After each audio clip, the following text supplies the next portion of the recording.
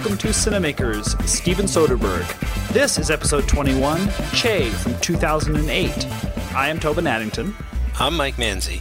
And I'm Joey Lewandowski. And guys, I've got to tell you, for 4.5 hours worth of movies, the fact that I have one page of notes is, I don't know, troubling?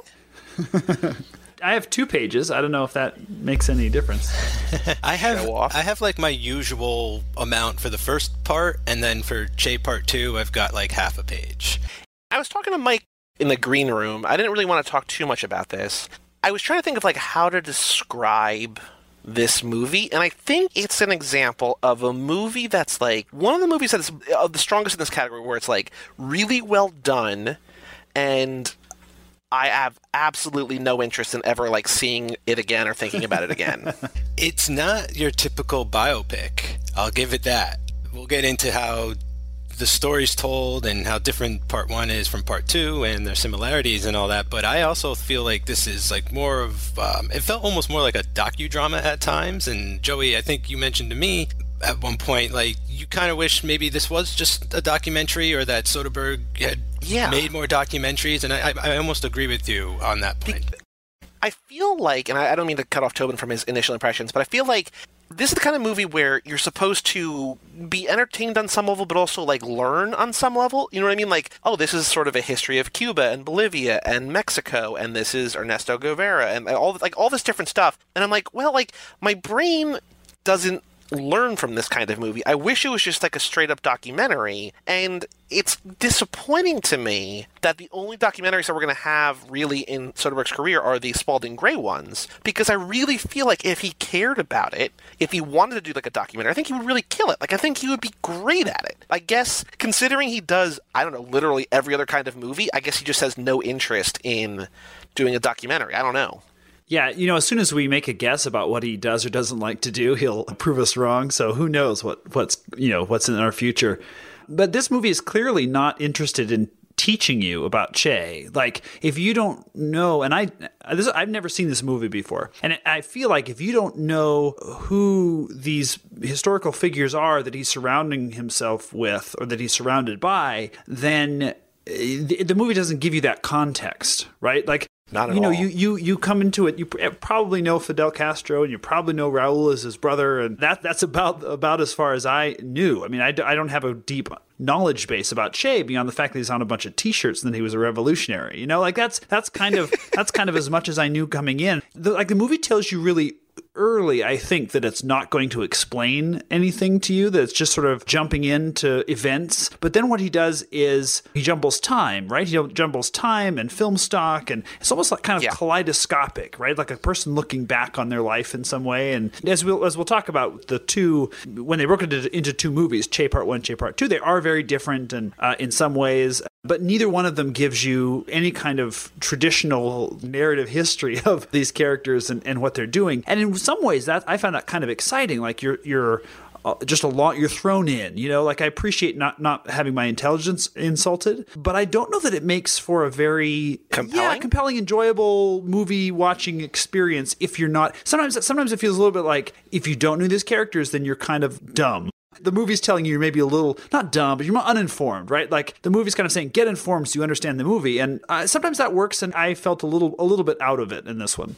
Especially, I think, toward the end of the second one, where, like, everybody not only has a name, but also a nickname, and then, like, Che isn't even going by Che, he's going by Ramon. I'm like, I already don't know who anybody is. Why are you, like, adding names on names? Like, I really have no idea who anybody is. Like, I know who Benicio del Toro is, and I know who Damian Bashir is, and I know who Matt Damon is. Hi, Matt Damon, in Part 2. Yeah.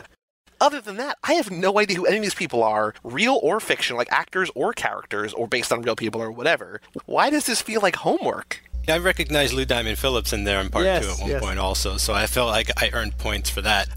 But I agree with you totally. Like, the first movie kept my attention and kept me interested because of the time jumps. You know, he goes from meeting Castro and then going to Cuba and like becoming guerrillas, and then they sort of flash forward to him speaking in the United Nations in New York City and being interviewed for television. And that helps me, jumping back and forth in time, to stay entertained, and it keeps my attention. And I'm with this movie, and I actually enjoyed the first one very much. But neither of these feel very much like your typical American film, like the structure-wise and anything like that. And the fact that they're 100% in a foreign language. I mean, it feels like a film made by a foreign filmmaker. I'm actually surprised at times that this is Steven Soderbergh making this movie. I mean, I know it's him because he's got the stamina to pull this off, and I see some of, like, you know, what he can do with the camera and this and that and everything, but it doesn't feel like a Steven Soderbergh movie at a lot of times also. It's not like the Johnny Cash movie where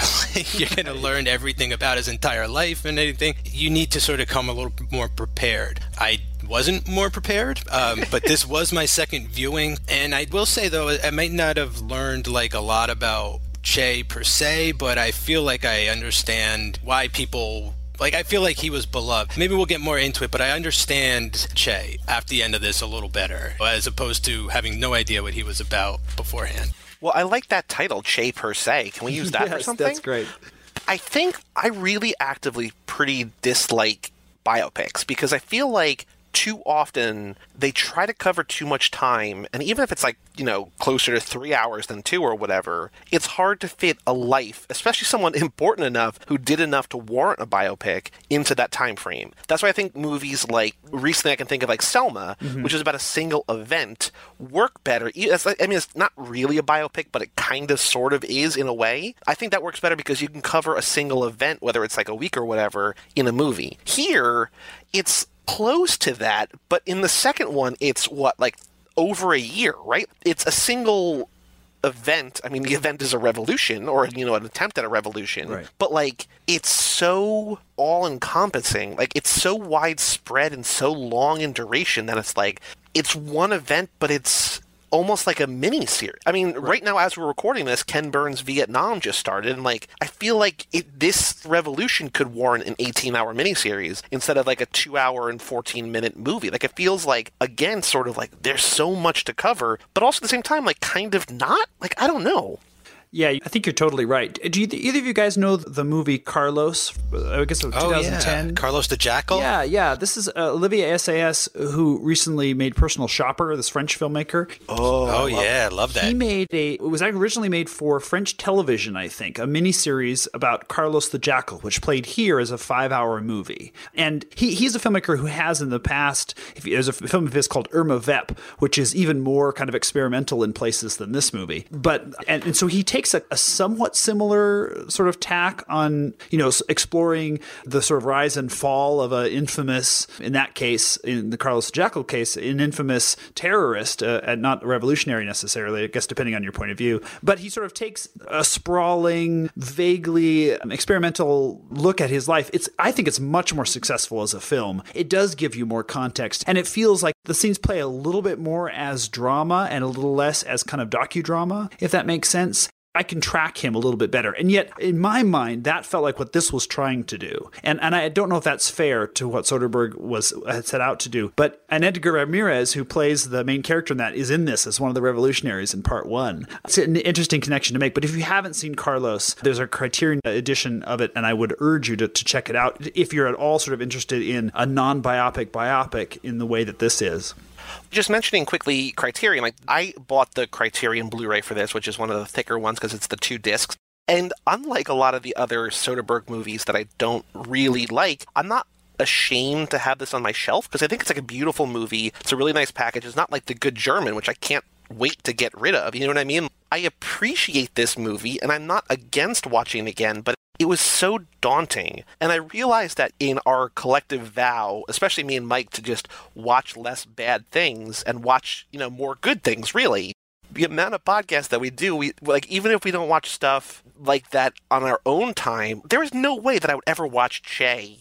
Like, I would never watch this movie just by choice, I don't think. So I think that just, like, staring at this 4.5 hours of movie, I'm like, oh, God. And I had to spread it out, like, it was, like, Saturday and a little bit of Saturday night and, like, Sunday morning. I was just like, I just gotta get through this. See, I don't know if I did the right thing, whereas I sat down, I watched it all in one day. I took an 1.5 hour or 2 hour break in between to have lunch, and then I sat down and did it. But I almost wonder if that led to some kind of fatigue on my half, because I just feel like part 2 is is too long. Like, it's too much of the same. Unless that is the point, is that like he was out there lost in the jungle of Bolivia for a year. It's a slog for him too. Yeah, but I mean, like, the thing I did like about part 2 was the title cards of the day number. And it's like, if you're going to do that, then you can skip a couple extra days. I mean, I almost wanted at the end of this to be just a 3.5 hour, 1-part movie where everything is just combined together somehow in some way. If we get like a Soderbergh special cut, maybe I'll write to him and see if he's up for the task or if he'll let me do it. Knowing him, he's probably already done it. It's like on his website for us to watch. So, I mean, I just think from like an entertainment value aspect, it's just too long. Apollo 13, I could have an extra hour of that movie and we could go more into those astronauts' backstories. Let's take an extra hour before they launch. But that's multiple people. And, I wish we just had more interaction with like Castro, because that guy's great. Whoever's playing him is killing it. And again, maybe that's the point, is that he wasn't having these deep personal relationships with the leaders, and he was more down in the dirt with the peasants and stuff. But I also don't feel him and us growing any closer to them either. We get a lot of trekking through the forest, and it's done really well, but I don't feel like that like deep sort of like emotional connection. You know what I was reminded of while watching this movie, Mike? I think it's a perfect parallel for a lot of reasons. Nymphomaniac. Okay, yeah. Mm-hmm. Because that's another really long movie that was split into 2 parts for easier digestion that we had to cover for a podcast. But I think I'd rather rewatch that than this. Like, pretty readily, too. It covers way more of that person's life. Even though it's a fictional person, we're covering her life from like a child to like an adult. And Che it only lives to be about 39, 40. So it's even stranger that his biopic is longer for having lived sort of a short life. And I also think that Nymphomaniac works better because it's so broken down into chapters, which I think, like you were saying, the reason that part 2 is as, not like bearable is the wrong word, but like sort of bearable, is that you have those day title cards. You say like, oh, okay, now we're 6 months later or whatever. I also want to point out that that someone's going to die in a biopic when the day card also has a specific date on it, like both in this movie and also in American Sniper. Like, I didn't know that the American Sniper, Chris Kyle, died, but when they put a card on, and this is, I guess it's a spoiler, but like it happened in real life, so I don't know, you can't spoil real life. But when they put the date on screen, I was like, oh, he's about to die. And like, I didn't know that, but like, why else would you call attention to a specific date like they do in this movie or like they do in that movie, unless someone was gonna die? Now let me play devil's advocate just for a little bit on these 2 issues, the length and those title cards. And I don't know that I fully believe it, but let me try. I think there is something to the cumulative power of this film. There's something about the it's going and you're watching it, and there's various styles he's using to shoot and the film stocks he's using. It's all kind of vaguely disorienting and a little dizzying. But somehow, for me anyway, it had kind of a cumulative power. Like 2 hours into this 4.5 hour thing, I really was kind of, because I didn't know what happened to him later in his life, and I assumed he didn't live to be an old man, because I think we would have heard of him more recently, right? So I sense that it's not going to end well, but I'm kind of with it at that point, and I'm there's a sequence at the end of a long sequence at the end of the first movie where is it Santa Clara they're sort of taking over the final push of the revolution in Cuba, and I thought there was some really powerful stuff. I was clicked into the movie at that point as much as I was in the whole thing. It seemed to be combining the sort of, no pun intended, guerrilla style filmmaking with the I know with the beautiful imagery, with the sort of these life and death stakes. And by then I knew who some of the characters were, and it's hard for them, but it's going well, and they're breaking through that church to get into the wherever they're trying to get to. And I don't fully understand everything that's going on, but I don't think I need to at that point. The stakes are very clear. And then the second movie, everything that went right in the first is going wrong in the second. There are all these scenes where they were achieving some sort of surprising military victories that were easier than they thought in the first movie, and none of them work out in the second movie. And Che, who was sort of, even though he had his asthma and that was sort of slowing him down in the first movie, is really increasingly physically, disabled by illness and eventually gunshots and things in the second movie. And you just feel like this idea that like revolution revolution is a young man's game. He didn't have the youth and vitality that he had in the first revolution and should have stopped. Like, it's very clear he should have, in terms of his own life, preserving his own life. So there's that. The other thing I wanted to say, adding into that, the title cards and I think we are meant to feel that drum beat, that noose tightening at the end. Like, he is clearly not going to make it out of this movie. And when they put the date up, you're like, oh God, I know this is the date, but I don't know how. I don't know exactly where this bullet's going to come from, but I know it's going to come from somewhere. And I think Soderbergh smartly knows that he's not making a movie that if you Google Che, you can find out how he died. So you're not going to be surprised that he's going to die. So in this case, it's like, oh, that's like the tombstone marker. And you're like, now the death is right around the corner. And I found that kind of effective. What was surprising, I think, about his death is that we go into first-person point of view for the first time, I think, all movie, right? Like, I was just like, why is this happening? It was interesting, but I don't know the why behind it. Yeah, maybe it was just to gain, another perspective. I'm not sure.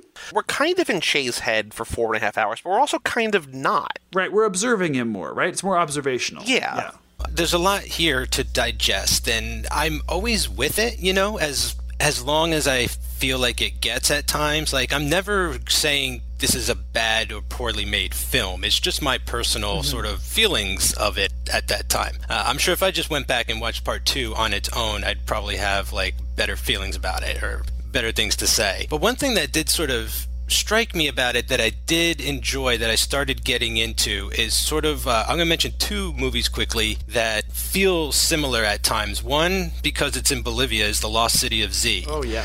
And it's just that idea of man trying to, like, tackle the jungle and feel like we'll hide out in nature and make it our home. It's like, no, the jungle is always going to get you in the end, some way or the other. So at one point in part 2, I just started watching it as like a jungle movie, like these explorers trying to find their way home. And then that sort of reminded me of like Valhalla Rising, finding your way home. And then the other movie I really struck a chord with was Fitzcarraldo by Herzog, where basically Klaus Kinski trying to push a boat over a mountain for 2.5 hours. And just like the idea of a man with this impossible task, and maybe even sort of like a hint of madness has gotten to him at that point, So I started finding like relations to other things that I started picking out of here thematically, I feel were sort of connected, that did keep me engaged. But again, that's like because I've seen those movies, they came to mind, and not everybody is, I don't think it's going to trigger that with everybody either. So I found a way to turn it more enjoyable for myself.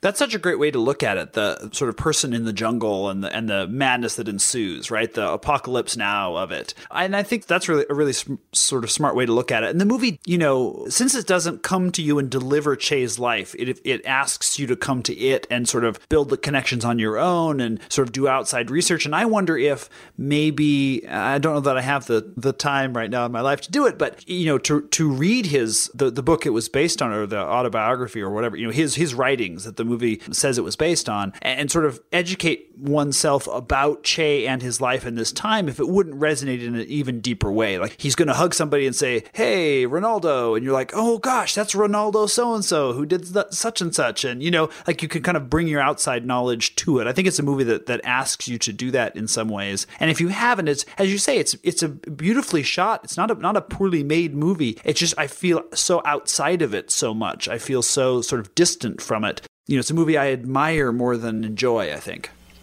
I wonder if any of that has to do with the fact that this was originally going to be a Terrence Malick movie, and then he dropped out when the funding dropped out, and then Soderbergh signed on. Like, the original screenplay was so long it was split into 2, so it feels like there's like this complicated history with this particular production. And I wonder if it distances you from it because there were so many hands on it and so many different visions of it before it was actually made. I also kind of wish Terrence Malick made this. You know what I mean? That's it'd be like amazing. I wish I could see that. Super dreamy and ethereal. I would just be okay with like 20-minute sequences of Che just like staring out into the jungle yes. because like that's what would happen. That'd be cool. Plus, he's made Thin Red Line, so like he could, interpret battle and war in a cerebral way, and something that would be maybe more visually sort of stimulating. Like, not that this isn't, beautiful to watch, but like Terrence Malick has different set of tricks up his sleeve that could sort of get inside your head a little deeper, and, visual hallucinations is the way he sort of, sometimes his movies become like acid trips and things at times. So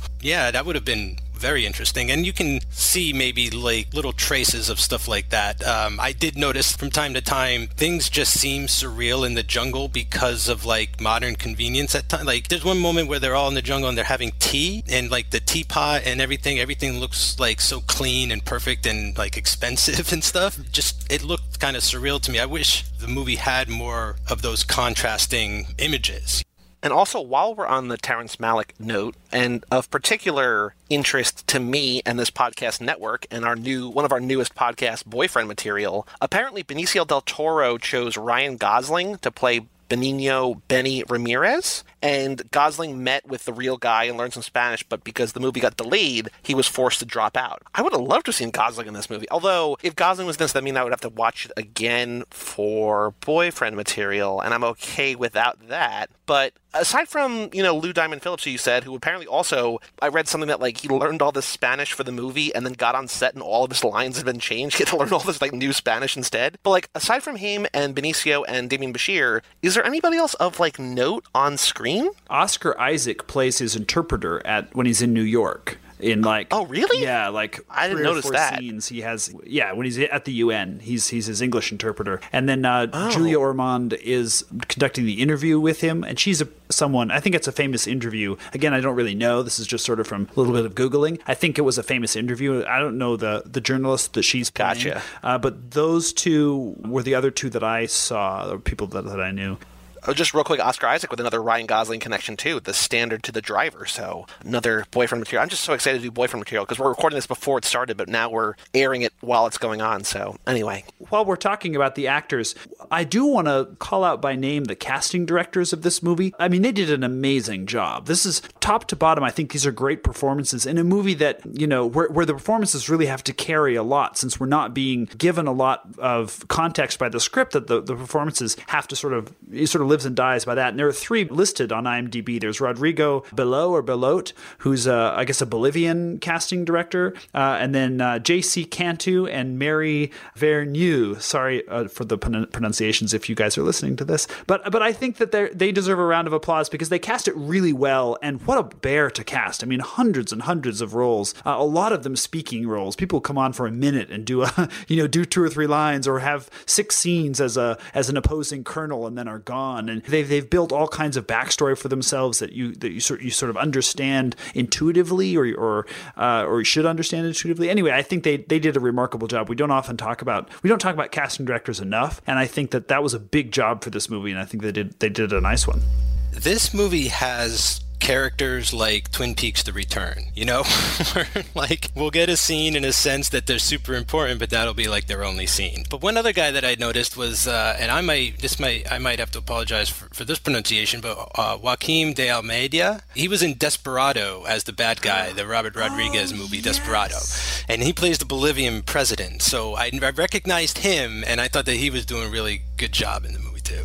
I didn't think about this while watching. I wonder if, just thinking about it now, I kind of wish like Fred Armisen was in this, because we know that Soderbergh's entering this like comedic era of his career in terms of who he casts. And I'm just thinking of Fred Armisen as the Bolivian president, I think, on that early Parks and Rec app where they're like sister cities. Yes. And so just have Fred Armisen show up, even like in a serious role. Like there's a character, this is such an untimely reference as this airs, but like there's an actress in Mother that just shows up out of nowhere. You're like, oh, she's in this movie. But like it's just like a straight role. Like it's not like a comedic role. You're like, oh, just to have Fred Armisen on, I don't know, just make me entertained. Be like, oh, look, there's Fred Armisen. Oh, he's just have 4 lines and he's just serious. Like, okay. Well, I thought that's what was going to be going on in part 2, was we were going to get a bunch of stunt casting because Matt Damon showed up and Lou Diamond Phillips showed up. And, I started to actually be able to recognize faces in the second half, whereas in the first half I just knew Del Toro, but got to love the guy who played Castro. Wait, Damian Bashir, you mean? Yeah, that's who. Oh, okay. But you've seen him and stuff. Oh, I didn't recognize him as Castro, though. I mean, I feel like he just vanished into the role, or at least like what we know Castro to be. Like he totally nailed how I thought he would act. You just get the sense that he was always on that way, and he was so different than Che. Like their personalities, they had the same sort of like, they thought the same way, but they acted and reacted so differently. Even though Che was killing people and executing people, I get the sense that he just seemed like more gentle or more of like a gentle soul, or, you know, he was a doctor. He drove cross-country before the movie starts, you know, he did the motorcycle diaries, like, you know, he drove cross-country on a motorcycle, and maybe reading that would be insightful as well, like to see, you know, you go from being this free doctor studying and, you know, you have everything you want, and then you give all that up to go fight a revolution. That, just saying it, I feel the weight of it a little more discussing the movie. It would be interesting for the movie to capture that, to sort of explore what makes that turn, you know, that we're meant to bring, as I remember it, the first movie, the part one is bookended by those sorts of conversations. And then also isn't there a shot at the very, very end of the movie with him on the boat on the way to Cuba? The movie is trying to tell us that that's such a pivotal moment. And I wish I could feel it a little more. This is where I think the Terrence Malick version would be pretty worth seeing. His use of that sort of floating philosophical voiceover of characters. Now, it probably wouldn't be Che who would be doing the voiceover. Like, it'd be some secondary character, you know, you'd be hearing all this stuff from. But it would give you, I think, access to their philosophy and their heart a little bit more than this movie would, or at least their point of view, and a little less sort of docudrama. The danger with Soderbergh, for me, is often that he goes too cerebral, that he goes too clinical, that it's too cold. And I like his movies best when there's warmth in them as well. And I think that, you know, at his, for me, quote unquote, worst, that's where he tends. And this movie has moments of it where I do feel connected to the characters in a way that I think the movie wants me to. And other times, I just sort of feel distance from it. And I think it might be a symptom a little bit of the kind of movies that he makes, and also the compressed time schedule they're on, right? Like, they shot this movie so fast. Yeah, each half in 39 days, I think. It's incredible. And under some adverse circumstances. And he says in the making of on the disc, Soderbergh does, on the Criterion edition, he talks about how the Bond company, the insurance company for, you know, every time a movie is made, there's a company sort of they take out insurance on the movie. And they said that he says that the insurance company, the Bond company told him they would not grant the bond to any other filmmaker. They believed that Soderbergh and his team were the only ones who could pull off this movie in this schedule. Whoa. Given how ambitious it was. And he was shooting on red cameras, like brand new cameras that were like... Oh yeah, this was the first feature to be shot fully on a red camera, yeah. They finished the camera like 2 weeks before. Like, so there's all that kind of stuff weighs, I think, on the production as well. And when the more context that I have for this movie, the more I appreciate it. That's crazy that they basically field tested the red camera with making this movie. So like every shot you see was like, let's test the low light, let's test this in this extreme, let's see what the dynamic range is, you know, at this time of day. That's amazing. So you could just go back and watch this as from like, you know, a test reel of the red cam, and you know, every shot you see you can get from that camera. Going back just a second to what Tobin said about, you know, the more context you have for this movie, the more impressive it is. I feel like that's sort of true of, like, everything he does. You know what I mean? Like, I really appreciate all these movies that Soderbergh makes, these different styles and these different approaches and these different circumstances or obstacles he has to overcome or whatever. I just don't always like I feel like he's sometimes doing, like we said this before, like he's sort of doing it just to do it. But I feel like here, like, I wonder if he had a real passion for Che. Like, one thing that I read was that Benicio del Toro studied about Che for 7 years to prepare for this part. And I wonder, timeline-wise, Traffic was 8 years before this. So, like, I wonder if they talked on set of Traffic about Che, and then Benicio went off and, like, you know, started reading about it. Like, I don't know. I'm just wondering if that works. I feel like this is another really impressive movie, just one that's in my sort of bottom half in terms of enjoyment, in terms of rewatching for him.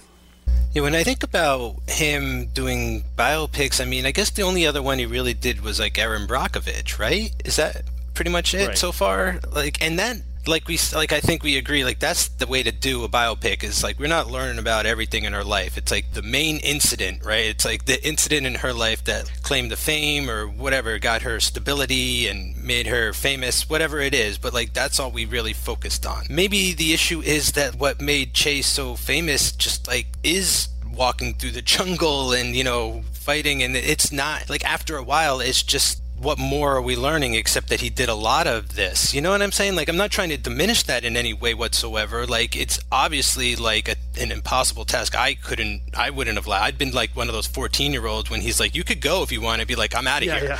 I'll take my backpack and I will go. Sure. Like, I'm not saying I could have done it or anything. I'm just saying as a film, it's just hard when you know that he can sort of bring out the life of a person through the film, you know, through a situation. I feel like he kind of lost it there in this one. Like, I'm not sure that I know Che. Like, I feel for Che by the end of this, but like, I'm not sure I know him any better.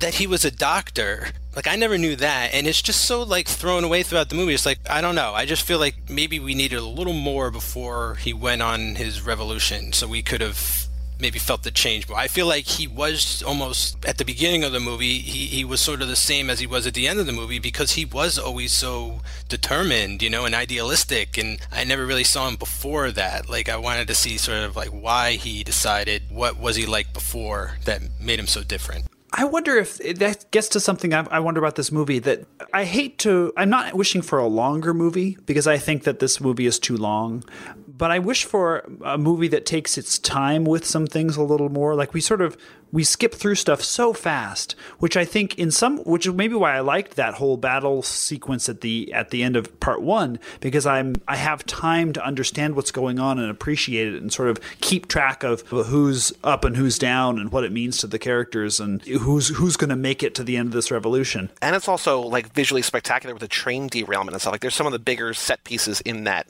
thing, which makes it even better. Right, exactly.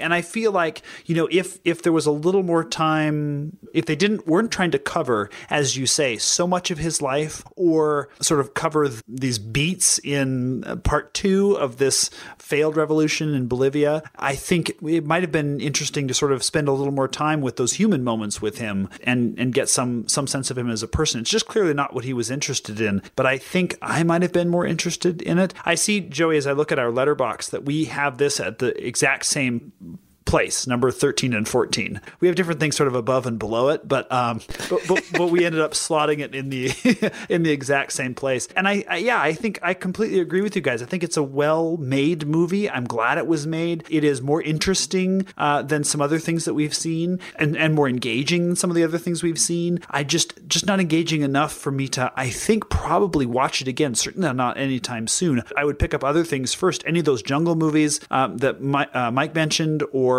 Carlos, or something else, I would watch those things to sort of scratch this kind of itch before I would watch Che again. But I'm not opposed to watching it again. I think I would want more context for myself going in. Would you want to watch it more or less if Val Kilmer was the lead? Oh, wow. Get out. No way. As Che? So Benicio del Toro was always the first choice, but apparently Val Kilmer was like a distant number two, which is crazy to me. That's insane. That can't be real. Wow. Both entries on IMDb for part 1 and part 2 said that. So either it's a lie or someone is very committed to spreading that mistruth. I could have seen Oscar Isaacs now, you know, knowing what a terrific actor he is now. But yeah, standing in, if like Benicio del Toro, you know, couldn't see any way. Like, this almost feels like the role he was born to play, which makes it a little all the more sort of like bittersweet that it isn't, you know, a better movie. So this movie was, Benicio won the Best Actor at Cannes for this. This was nominated for the Palme d'Or. I did not realize it was nominated against 21 other movies, which I didn't know that this was a thing. 22 nominees. It lost to some movie called The Class, which I don't know, and I didn't look up. French movie. It's great. It's really good. Yeah. So that's that. It was also screened as a 4.5-hour movie over there, like in a single sitting, which it was screened in New York and L.A., that way to qualify for the Oscars, which it did not win any. I don't even think it was nominated for any Oscars. And then it became this sort of like traveling roadshow, and then it was released to DVD and Blu-ray and stuff like that. Surprisingly, I think, based on Mike and my reaction to this, the Rotten Tomatoes score for the second one is sort of significantly higher than the first one. First one has 66%. Second one has fewer reviews, but it has an 80%. So I don't know, because I feel like the first one is more engaging. Like you said, Mike, I feel like it's more adventurous. I mean, maybe it's movie critics being self-deprecating and want to see the guy lose instead of seeing the guy win. I don't know, but it sort of caught me off guard. Yeah, that first movie for me, again, definitely has more of what I talking about as far as like intimacy and getting to know Che. Like, we do get the interview with the reporter, right? And we get bits and pieces through translation of what he's fighting for, you know? But he also kind of seems kind of like arrogant at that point because he's won the revolution. So, and we also get moments in the field when new recruits are coming. Like, I feel like we get more of what I want and what I was talking about out of that first movie. In the second movie, it's less events. I don't know. There's just less to get into. So I am a little surprised that it has a higher rating.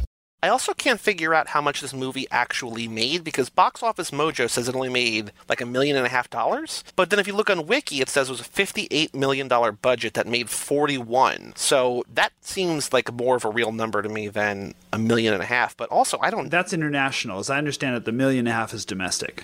Oh, because Box Office Mojo said like $1.5 million and then like 300,000 worldwide. So I don't know. There's something weird somewhere, but yeah. Interesting. Yeah, I think if they made this today, they'd make it for TV, right? You know, and you could see that. You could see Benicio doing it these days. You know, heck, you could see Soderbergh doing it these days. And I wonder how different it would be if they, you know, had done today this way instead of that, you know, a different experiment for a different age, I guess. That's all I got to say about Che, per se. Mike, anything else you want to say about Che?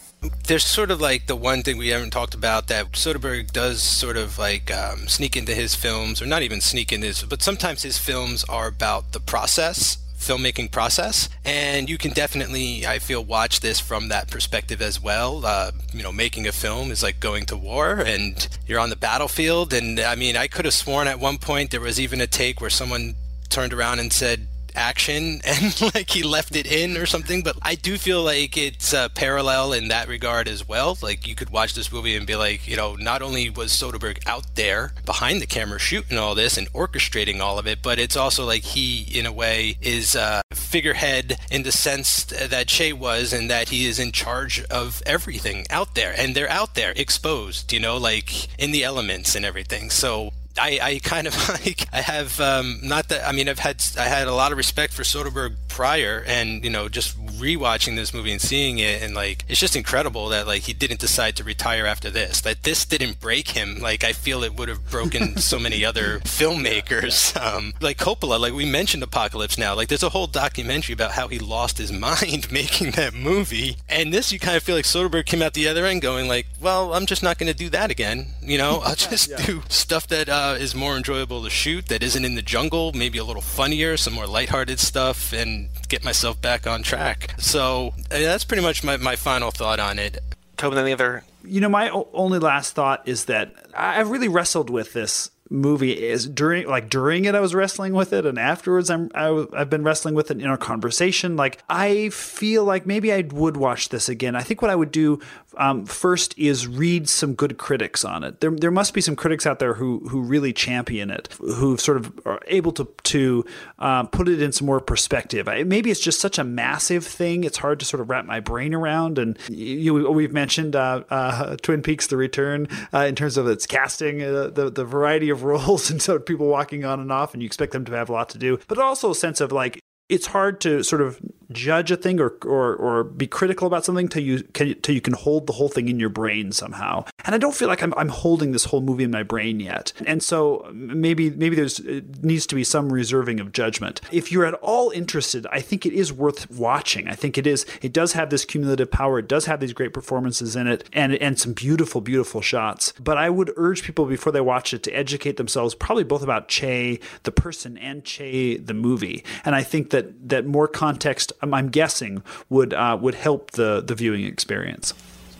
Because it's really not a movie you can spoil. It's just a movie that you can enrich by knowing literally anything, which none of us did. So cool. Good job, guys. None of us did. Right. That's a good way to put it. Yeah. So for all things Cinemakers, you can go to cageclub.me or facebook.com/cageclub or at cageclubpod on Twitter. You can see all the episodes that we've done. You can see all of the other shows on our network, including that aforementioned boyfriend material. Maybe we'll have we're still releasing Cage and Keanu episodes. Maybe there's a new one of those out now in February. I don't know. That'd be exciting, right? Very exciting. There could have been like 6 Cage movies now in the past 3 months. There's at least 4 or 5 between the time we're recording this and the time it's coming out, which is really like it's in advance, but it's not far enough in advance to warrant 4 or 5 movies. But we're gonna take what we can get. So cageclub.me, facebook.com/cageclub, @cageclubpod on Twitter, or email us anything you want to say, mailbag@cageclub.me. I'm Joey Lewandowski. I'm Mike Manzi. And I am Tobin Addington. And we'll see you next time on Cinemakers.